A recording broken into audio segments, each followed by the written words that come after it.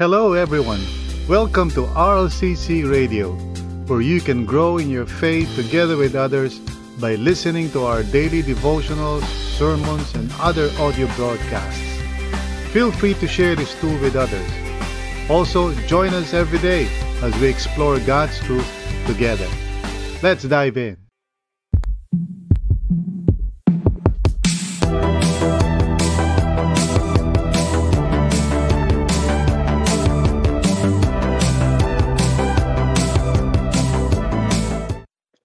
Ongoing transformation is one of the spiritual blessings, of our salvation in Christ. Ito po ay kalakip o kasama sa ating kaligtasan o yung tinatawag na mabuting balita, patungkol sa ating kaligtasan. Transformation, kasama yon, and it's one of the four things that we experience, when we put our faith in Jesus Christ.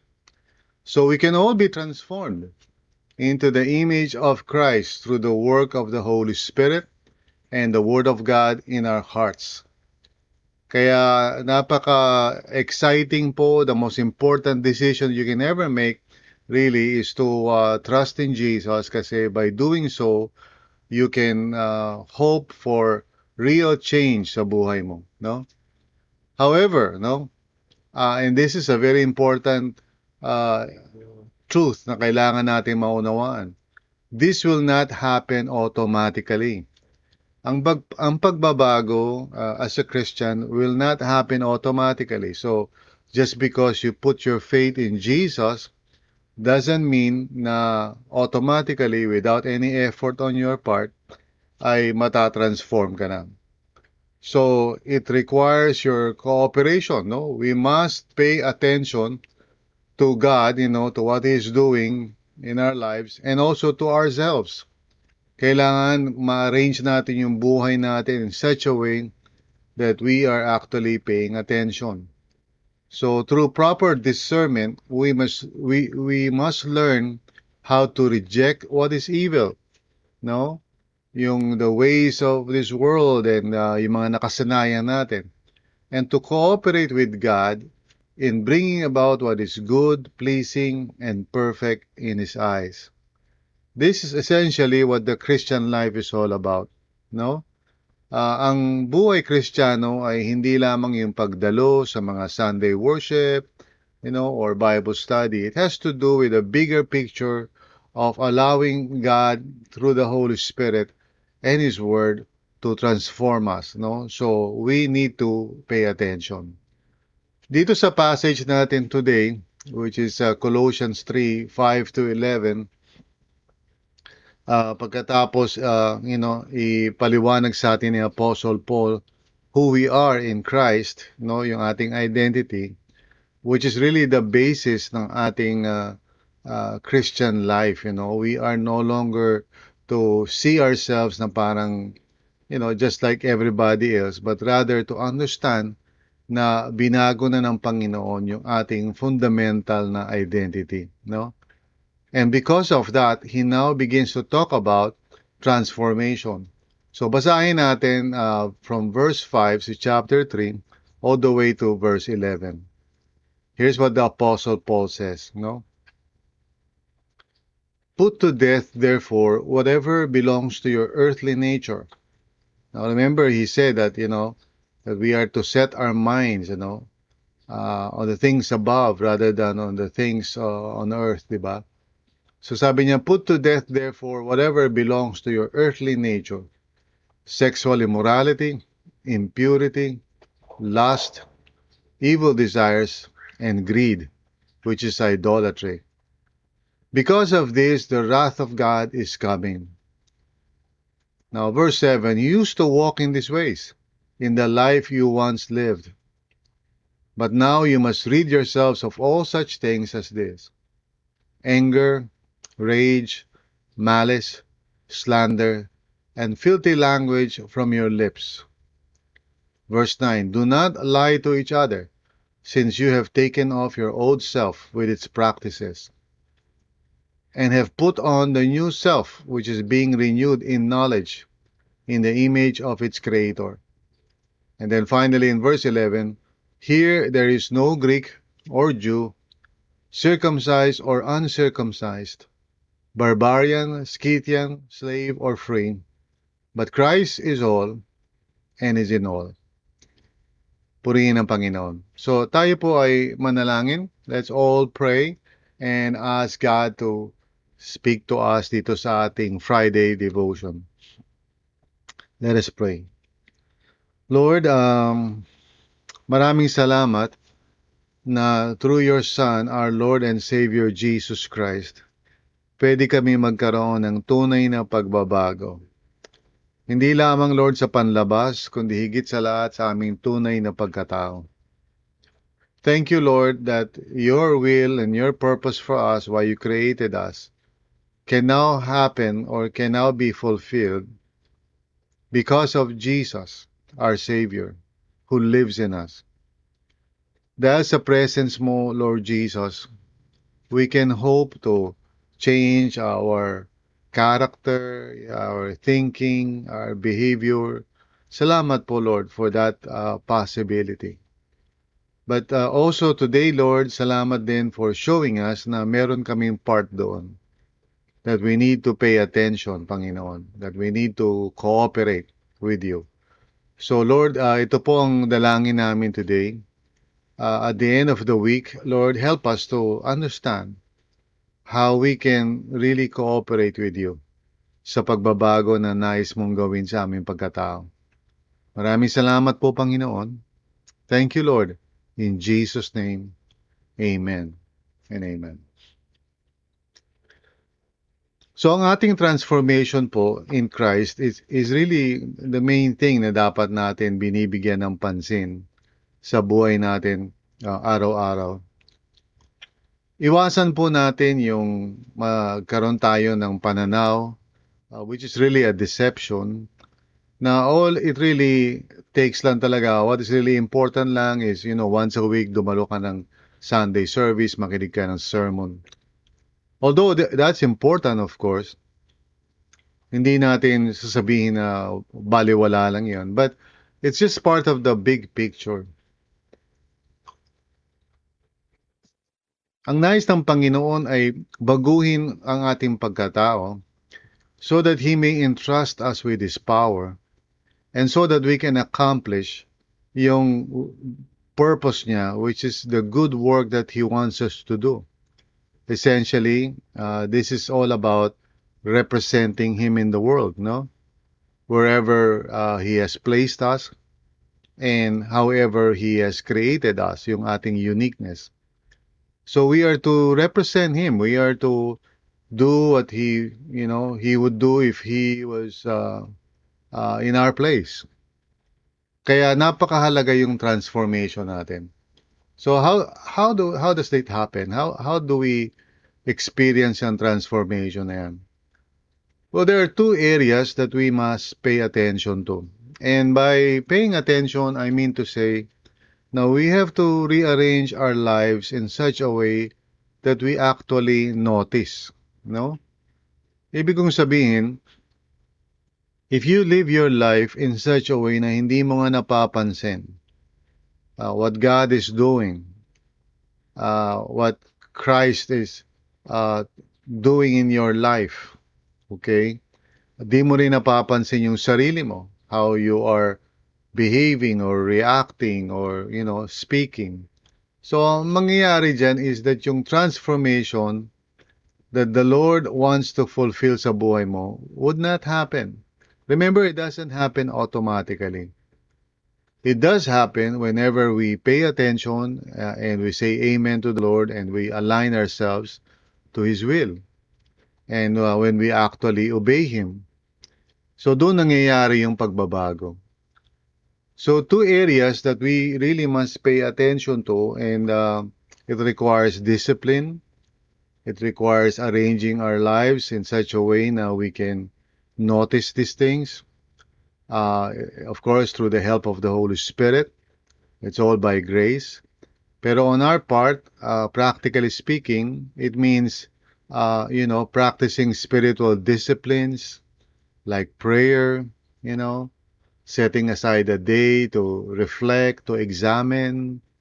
Yung mga ganong mga practices allows us to really notice or pay attention sa nangyayari sa buhay natin. So two areas. The first one is what belongs to our past life. We must pay attention dun sa mga bagay na nakasanayan na natin. Things that we often, are not even aware of kasi they have become automatic behaviors on our part dahil na-form na tayo doon. Remember, everyone is actually being formed and has been formed, no? From the time na pinanganak tayo sa mundong ito, we have already experienced spiritual transformation. Ibig sabihin na ano tayo, na naapektuhan tayo, no? Of the things that are all around us and the things that we do and the things that we allow to enter into our hearts.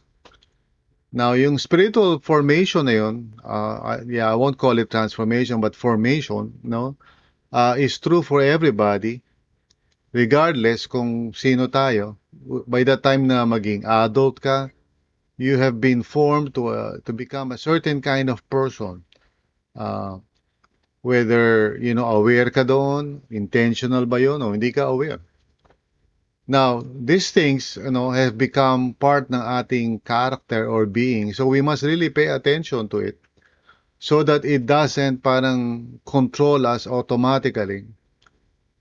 Kasi pag hindi tayo self-aware, itong mga bagay na to, they just simply happen, no?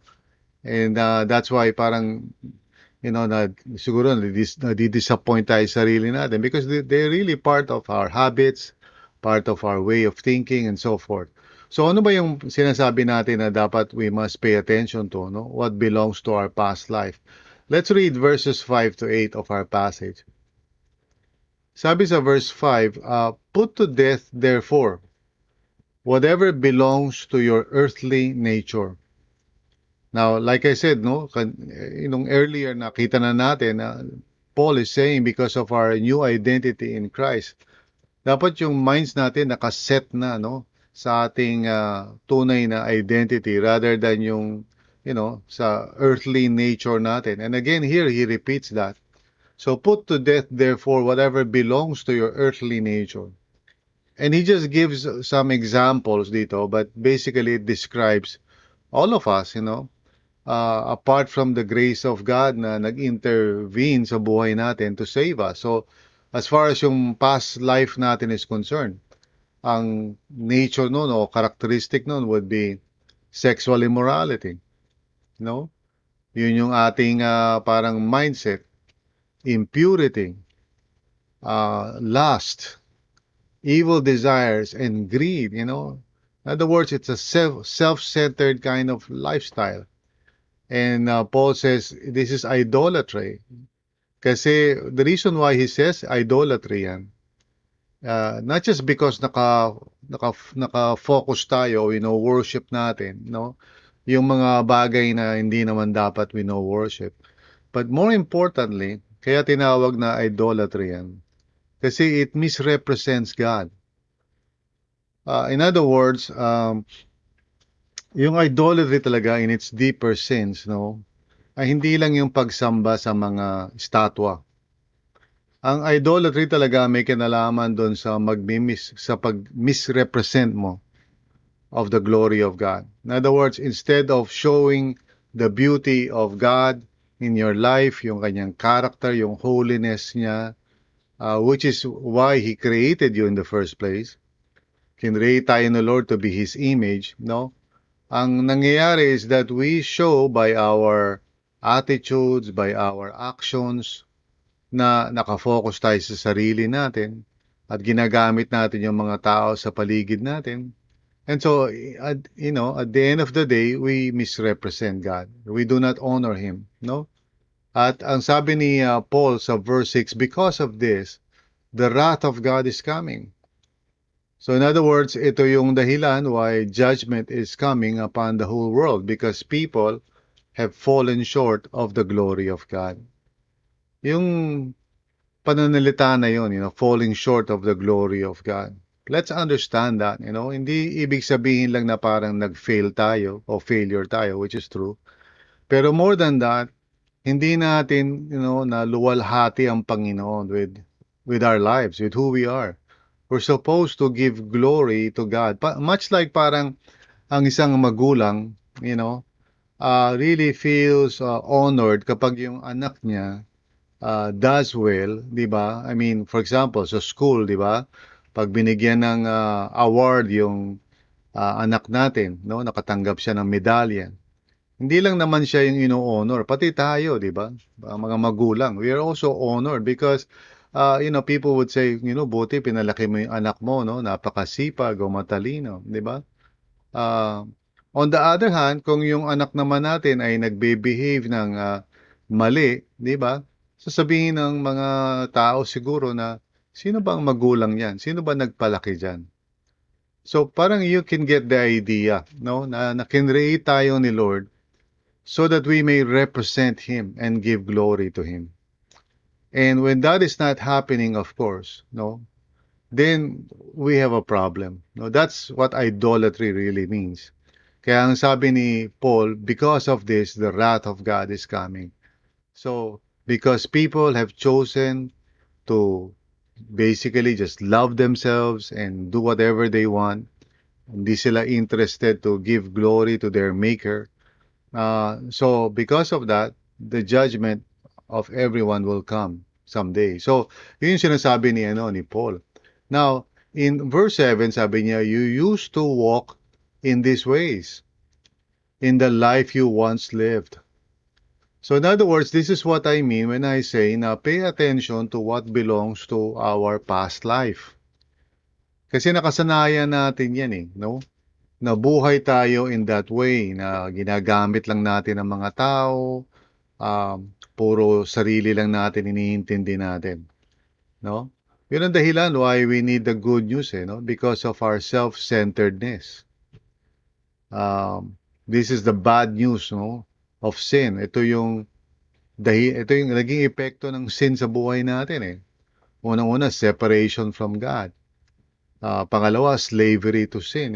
Pangatlo, self-centeredness. Okay? Pangapat is the sentence of God, which yung sinasabi niya, no? Yung sentencing of God is makikita rito sa verse na ito sa verse 6. Now, because of this, the wrath of God is coming. So, the sentencing of God is part of the bad news. Now, sabi ni Paul sa verse 7, you used to walk in these ways in the life you once lived.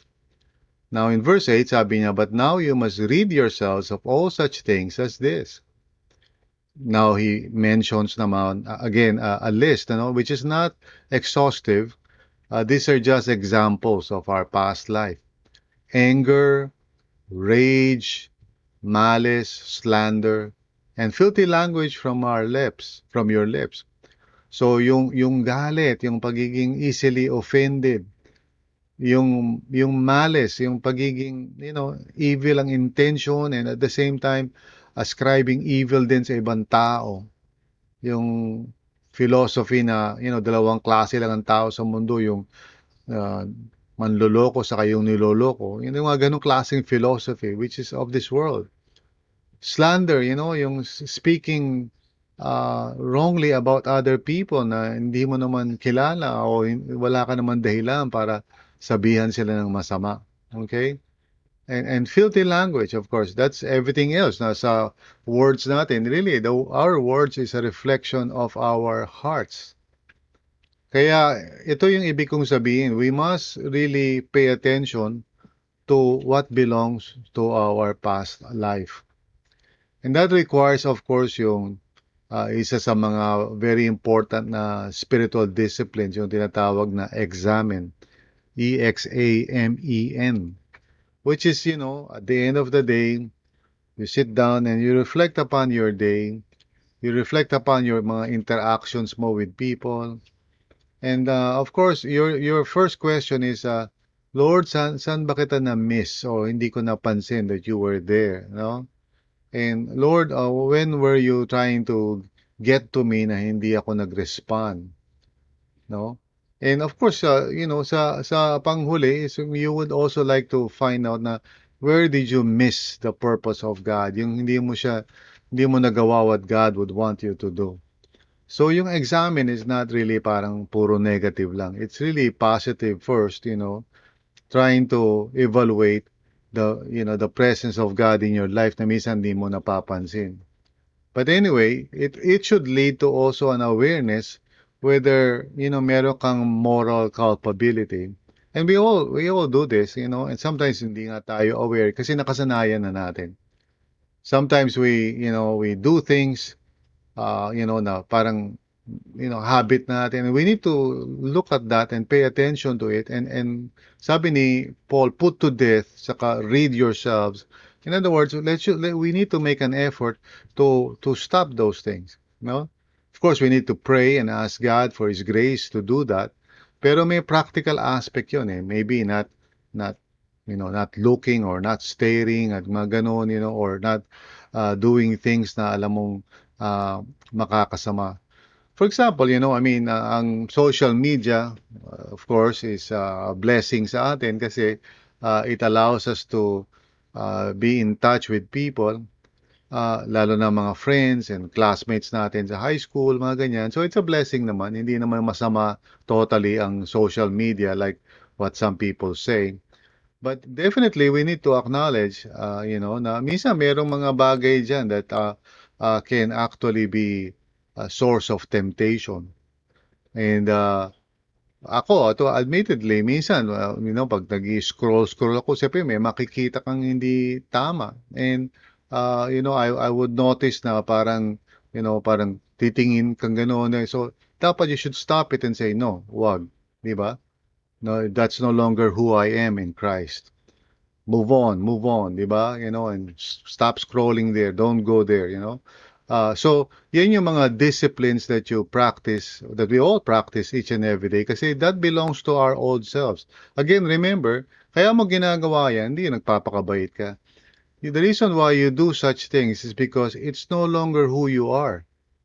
That's why we talked about our identity in Christ. It's no longer who I am. You know? And when you're doing something na parang may kinalaban sa past life mo and you're allowing it to continue, tapos justify mo pa, sinasabi mo, ganyan ako talaga eh. Then you will not experience transformation. So kung magagalitin ka, no, madali kang magalit, madali kang sumama ang loob mo, matampuhin ka. You don't say, ganyan ako talaga eh. No, you don't say that. God wants to transform you so that you would represent Him in the world. So get rid of it. Do something practical about it. Bawa, ask people to help you to become self-aware pag nagiging irritable ka. And also, mag-practice ka ng sarili mong self-awareness, no? And at the same time, pray to God and say, Lord, tulungan mo ako pag ako ay nagiging parang judgmental sa mga tao. Help me to see it immediately so that I would not continue in it. Remember, this is part of your past life. So, it would just appear so suddenly. Minsan, hindi mo naman pinaplano yun. Because you have been formed like that, no? Kung ikaw yung tao na mahilig mag-withdraw, maging passive-aggressive, you just act like that without you really thinking about it. Okay? Kung ikaw you are used to, parang being so self-oriented na pag hindi ka lang nabate, hindi ka napansin, nagtatampo ka na, that's who you are. You have been formed like that. And you need to pay attention to that. Okay? What belongs to your past life so that you can ask God to help you to overcome it. And He will if you're willing to ask, and you're willing to trust Him in that area. Pangalawa, okay, there are just two areas na titingnan natin. What now belongs to our new self. So this is not really just a negative exercise on our part. Verses 9 to 11 talks about the positive aspect, no? What now belongs to our new life. So tingnan natin yon, verse 9 to 11. Sabi, do not lie to each other, okay? Since you have taken off your old self with its practices. Now, wait lang bago tayo magpatuloy. Yung sinasabi ni Paul na do not lie to each other is really, do not live your life na not according sa sa katotohanan na kung sino ka na sa Panginoon at ano yung sinasabi ng mabuting balita. Alright? It's very important that we understand that He's not just talking about yung hindi ka nagsasalita ng totoo, but that you are actually not living your life in accordance with the truth.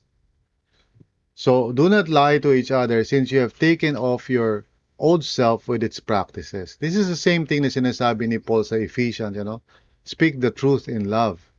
In other words, practice the truth in love. Okay?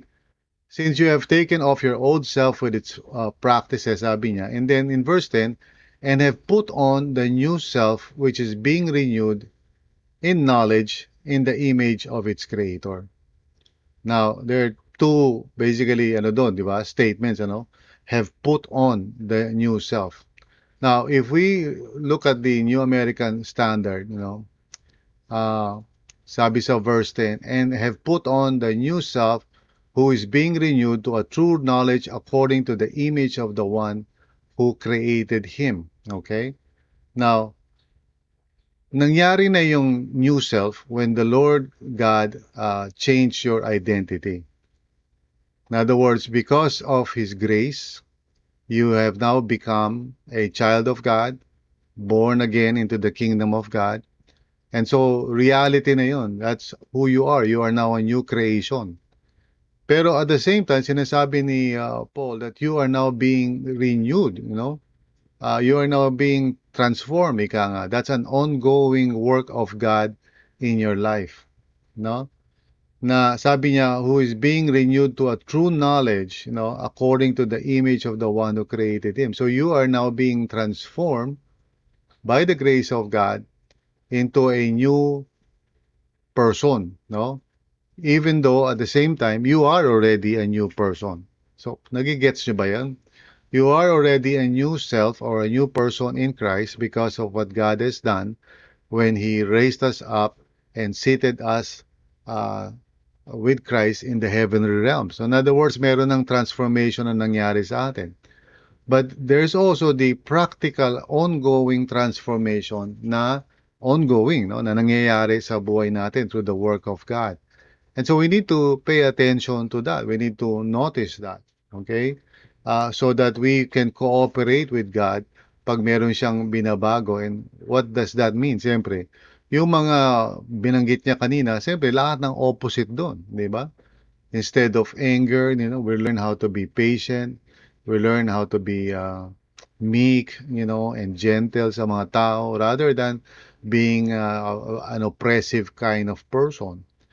And then, interestingly, sabi niya dito sa verse 11, here there is no Greek or Jew, circumcised or uncircumcised, barbarian, Scythian, slave, or free. In other words, walang kinalaman ito sa mga ethnicity natin o kung siguro sabihin natin Pilipino ka, Amerikano ka. That's not really the main thing. What is important, sabi niya, but Christ is all and is in all. Ano ibig sabihin niya doon? Ibig sabihin niya, what is important is that Christ is being reflected in each and every one of us, no? That we are actually being transformed. So, what we should really take note of would be yung mga bagong mga kaugalian, which is of Christ, that the Lord is doing or creating sa atin. So, for example, if He makes us aware na tayo po ay impatient, no? Sa mga anak natin o sa asawa natin or whatever. If He makes us aware na may problem tayo doon, na ang reason noon is not para lang i-condemn tayo na impatient tayo, no? So, siyempre, He wants us to repent of that. He wants us to acknowledge and admit na may problema tayo ng ganon. But He also wants us to come to Him to ask for His grace to help us change. And He would now develop in us, through our cooperation, mga new habits, new mindsets, So, imbis na magiging impatient ka, over time, instead of manatili kang impatient, over time, you begin to show more patience, and kindness sa mga tao, rather than madali kang magusga. And this takes a while, siyempre, pero if you continue to align yourself saying no to your old self and saying yes to your new self, over time, magre-reveal o mare-reveal sa buhay mo Christ-likeness. And that's really what Paul is talking about. Okay? Uh, Perhaps it might be good for us to just read it from the message again, as a whole. Sabi nga nito, and that means killing off everything connected with that way of death. Sexual promiscuity, impurity, lust, doing whatever you feel like whenever you feel like it, and grabbing whatever attracts your fancy. That's a life shaped by things and feelings instead of by God. It's because of this kind of thing that God is about to explode in anger. Verse 7, it wasn't long ago that you were doing all that stuff and not knowing any better, no? But you know better now, so make sure it's all gone for good. Bad temper, irritability, meanness, profanity, dirty talk. Don't lie to one another. You're done with that old life. It's like a filthy set of ill-fitting clothes you've stripped off and put in the fire. So hindi na bagay sa iyo yan, okay? Now you're dressed in a new wardrobe. Every item of your new life is custom made by the Creator with his label on it, no? And all the old fashions are now obsolete. Wow. Okay. So two areas to pay attention to. Tandaan natin, unang-una, what belongs to our old past life, no? And then secondly, what now belongs to our new life. And so God wants us to pay attention, no? And really the main thing dito sa ating pinag-uusapan is that transformation comes from paying attention to God and to ourselves. So arrange your life in such a way that you can notice, you can see what God is bringing to your attention para you can surrender it, repent from it, stop it, okay? And then let Him reveal to you a better way, no? Let Him reveal to you the Christ-like way. And as you pay attention to that and allow God to transform you, unti-unti makikita mo that you are becoming more and more like Jesus in your lifestyle, behavior, attitudes. And that gives glory to God. That fulfills yung purpose niya why He created you. Because remember, Christ is the image of God, no? And so therefore, as you become more Christ-like, you represent God in truth and in glory. So tayong lahat po ay manalangin. Lord, maraming salamat sa iyo, Panginoon. At muli, tinuturo mo sa amin from your word na we can be transformed, that we can become new people na reflecting your Son, our Lord Jesus. Nawa, Lord, tulungan niyo kami to pay attention sa ginagawa mo sa buhay namin, sa mga things that belongs to our old life, as well as the new things na kinikreate mo sa amin. Help us to pay attention, to obey, to align ourselves to the truth of your word. Salamat po, Panginoon. In Jesus' name, amen and amen. Thank you for listening to this episode. We hope you were encouraged and edified to continue following the Lord and growing in your faith together with others. If this content helped you, consider sharing it with others. Also, if you would like to support this ministry, please visit solo.to/RLCCPHIL. That's solo.to/RLCCPHIL. See you again.